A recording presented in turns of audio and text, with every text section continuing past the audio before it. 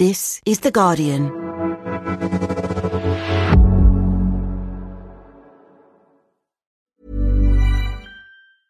Hast du genug von Werbung, die deine Comedy-Podcast-Party zum Absturz bringt?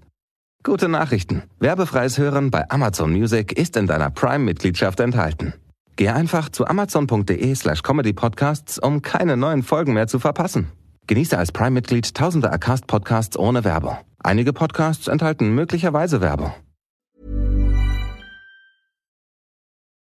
Just a warning before we start. This episode has a reference to suicidal thoughts. More than 70 years since it was first invented, the pill is reaching another milestone.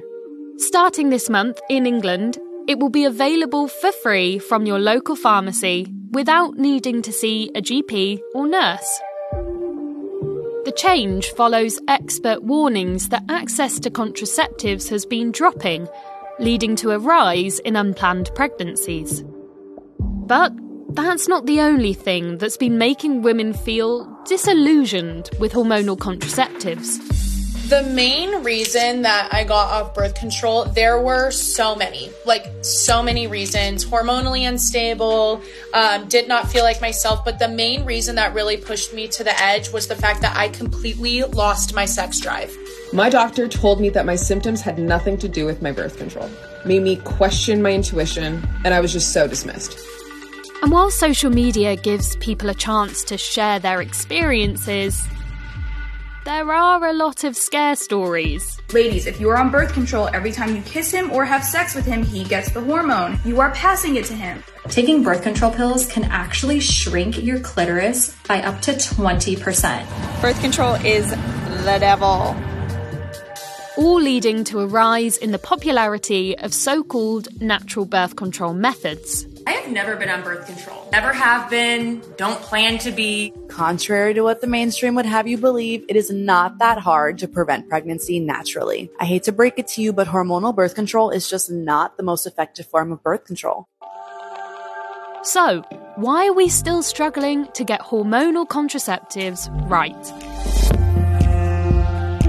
From The Guardian, I'm Madeleine Finlay, and this is Science Weekly. Nicola Davis, you're a science correspondent, and I think it's fair to say that you have had a keen interest in contraceptives for a while now. I mean, you've covered them in all their forms. And recently, there does seem to be a trend to move from hormonal to quote-unquote natural birth control. So perhaps you can start to unpick this for me. Yeah, so when we talk about natural birth control, this is often talking about things like using apps that have various algorithms in them to try to kind of work out when your fertile periods are and hence when your not fertile periods are so that you can kind of avoid getting pregnant. And then there's also withdrawal and things like that. And part of this comes down to social media. So influencers on social media sort of encouraging women to ditch hormonal contraceptives and use these things like fertility awareness and so on. There's also this idea about sort of an increasing suspicion of hormones, of kind of medicalizing sort of the female body, and do you want to be taking these things? Do you want something that's more natural? That kind of ties into this whole sort of natural wellness movement that's been going on for some time now.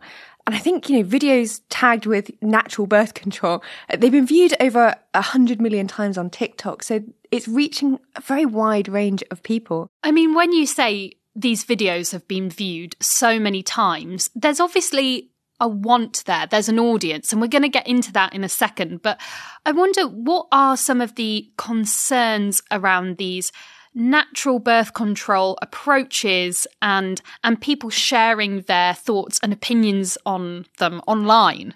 There is some debate around how effective some of these fertility awareness apps are.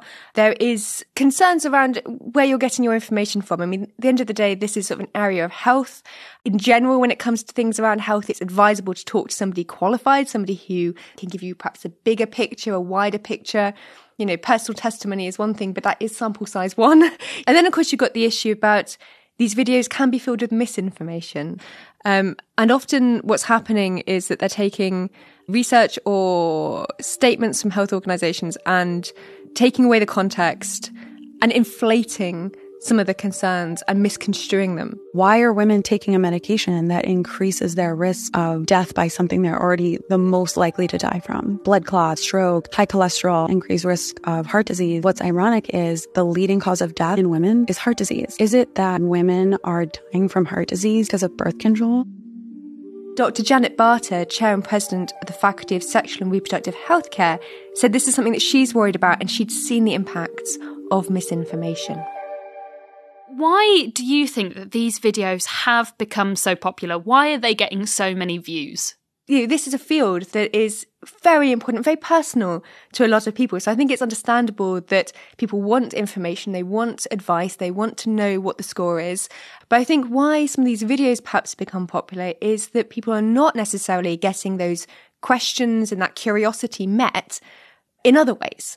Some people do have bad experiences on certain kinds of contraception. One method isn't going to suit everybody. That's why we have a wonderful panoply of options now. So it might well be that someone's had a bad experience. They want to tell other people about that. And so creating a video is one way to do that. And particularly if you feel like perhaps you haven't been listened to or haven't been taken seriously, which we know particularly in women's health, sometimes those concerns aren't listened to as they should. This was the case for Katie, a health professional herself, who's been struggling for years to find the right kind of contraception. I first started taking the pill when I was 15 years old, and I had a lot of mood swings, a little bit of weight gain. Katie told me that none of the usual or potential side effects were explained to her at the time. But then she also began to experience serious mental health issues. I actually at points felt kind of suicidal, like didn't want to be here anymore. What's the point? I never told anyone that, but it was really difficult. And I didn't even realise that it could have been my pill that was making me feel like this as well. It was only when my mum noticed that my mental state wasn't very good, and she said, you've been like this since you started taking the pill. It might be your pill that's causing the problem. So she did what any of us would. She went back to the doctor. The GP, when I said to them initially that I wasn't doing very well on this pill mentally, they said, try and let it settle in a little bit more. But at this point, it had been like 6 months to 9 months, I think. Nicola, if I talk to any of my friends about contraceptives, there's often this kind of dual feeling going on that they're definitely very happy that they can get contraceptives, but they're also kind of fed up with often having to go through a really long and difficult process to find the right thing and then get it, but also even just to get trustworthy, accurate, in-depth information that's relevant to them. And I wonder, how have we reached this point where we have so many different options and yet women are feeling so dissatisfied? It's very difficult to answer that with hard data. There isn't a lot of very good data. And in fact, one of the issues is that you have a survey here, you have a data set there, but you don't get this kind of really big picture that really answers all of these questions. Clearly, it's all very well me saying people should go to trusted sources, but it's hard if that access becomes hard. And we know that it has become harder. I mean, if you look at between 2015-16 and 2020-21, don't forget that also covers the pandemic, so you've got to bear that in mind. But there was a 42% real terms reduction in contraceptive spend across England. Cuts have led to service closures, reduced opening hours, cuts to staff numbers. I mean, health campaigners say that cuts in the last 10 years mean that general practices in some parts of England now actually make a loss when offering women contraceptive coils, that's the intrauterine device, or implants. And of course, that declining numbers of GPs are receiving specialist training. So in order to fit things like the contraceptive implant, that sort of little matchstick-sized device that goes in your upper arm, or the intrauterine system, that's a hormone-based device that sits in your uterus, or the IUD, that's the copper-based device that sits in your uterus, you do need to be trained to fit those. So you need practices to have the staff who can do that.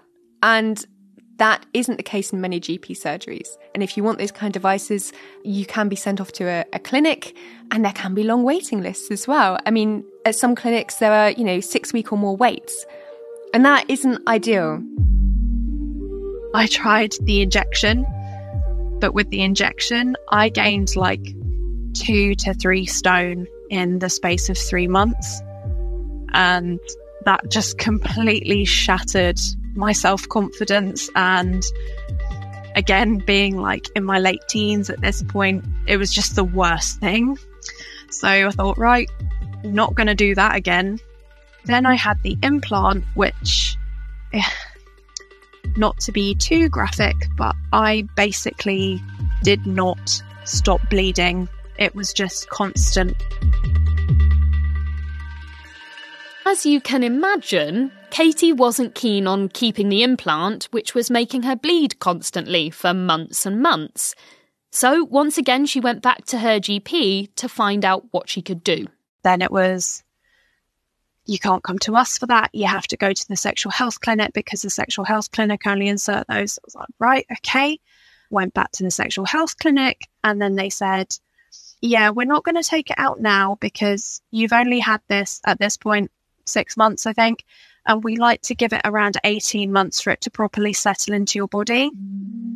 I was in my early 20s, like very early. I think I was 20. And so still kind of hadn't built up the confidence to be able to advocate for myself and say, no, I need this out because I do not feel okay on it.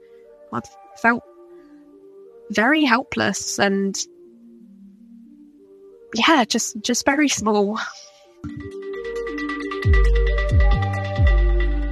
Katie's experience shows how there are challenges in not just getting information and then being heard, but with access as well. And these issues are far worse for certain groups of people. Back to Nicola. Studies have shown that in the poorest areas, in areas with the highest ethnic minorities, they're going to have the lowest access to contraceptives. And I think that that's really important because, you know, when you put these barriers in place, it's really hard for people to overcome those sometimes. It's all very well if you have the ability to switch around your work plan, to take that appointment quickly when it pops up in 6 weeks' time, to plan that far in ahead, to get across town to the clinic to go and get it. But not everyone has that kind of ability to meet those kinds of demands. You know, as you mentioned, if you manage to get that coveted GP appointment, you might only have 10 minutes to talk through your options and maybe what's going right, what's going wrong. It's not a lot of time. Absolutely. And I think that having those discussions is something which is very personal, can take a bit of time to tease out what it is that you want. I mean, even if you say, I want the pill, you know, there isn't the pill. In fact, it's one of my personal bugbears is that people use the pill like it's one thing. There are lots of different forms of pill-based hormonal contraceptive. You know, you've got the combined pill, which contains progestogen and estrogen. You've got progestogen-only pills. You've got different ways of taking them. So these ways of using the pills, the different brands, the different types, the different hormones that they contain, and it's an evolving field. So there will be new things coming along and new ways of using what we already have. So there isn't just the pill. If people take away just that, I'll be really, really happy because it's such an important point. Taking a pill was the option that was presented to me. I had my mum in the room with me and I kind of wasn't given much of a look in. There were no options given to me. It was just kind of handed to me on a silver platter, I guess, and here you go, take that, that'll do you. It's only as I've gotten older and I've kind of done my own research or I've spoken to my friends who take different types of pills that I'm aware that there are different types of pills and as to why there are different types of pills.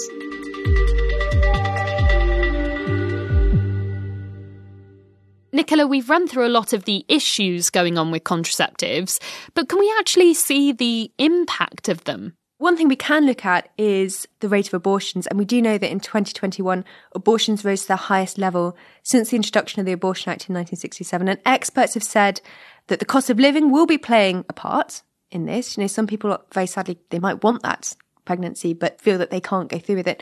But also, you know, they've also said that access to contraception has to be improved. But really, you know, access, training, you know, these things are all funding. If you don't have the funding, if you don't have the services there, people can't use them. So that's absolutely fundamental. And it's worth noting, contraception is the single most cost-effective health intervention.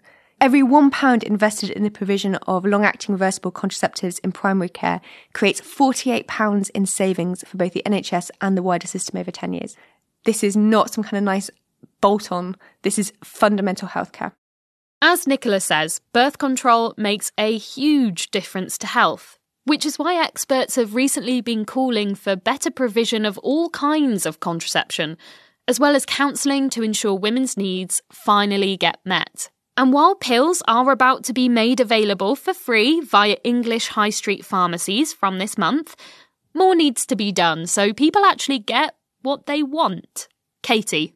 I do worry that there may be young girls out there who aren't given the choice, who are just given something that, seems to be easy to give out without them knowing anything about it. And every person is different. And I think that needs to be explored more within prescribing contraception. A big thanks to Katie and to Nicola Davis. You can find a link to all of Nicola's reporting on the podcast webpage at theguardian.com, where we've also linked to University College London's Contraception Choices website, where you can find information about the full range of contraceptive options available. And if you've been affected by the issues raised in this episode, you can find links to relevant mental health support services there as well. And that's it for today. The producer was me, Madeleine Finlay, with production assistance from Estelle Uber. The sound design was by Joel Cox. And the executive producer is Ellie Bury. We'll be back on Thursday with an update on everything that's been happening at COP28 in Dubai. See you then.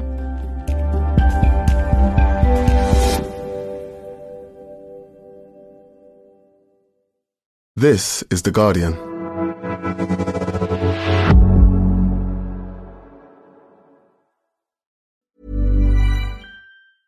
Wünschst du dir, dass dein Lieblingsnachrichtenpodcast nicht mehr durch Werbung unterbrochen wird? Gute Neuigkeiten. Werbefreies Hören bei Amazon Music ist in deiner Prime-Mitgliedschaft enthalten. Gehe einfach zu amazon.de/Nachrichtenpodcasts, um immer auf dem neuesten Stand zu bleiben. Genieße als Prime-Mitglied tausende Acast-Podcasts ohne Werbung. Einige Podcasts enthalten möglicherweise Werbung.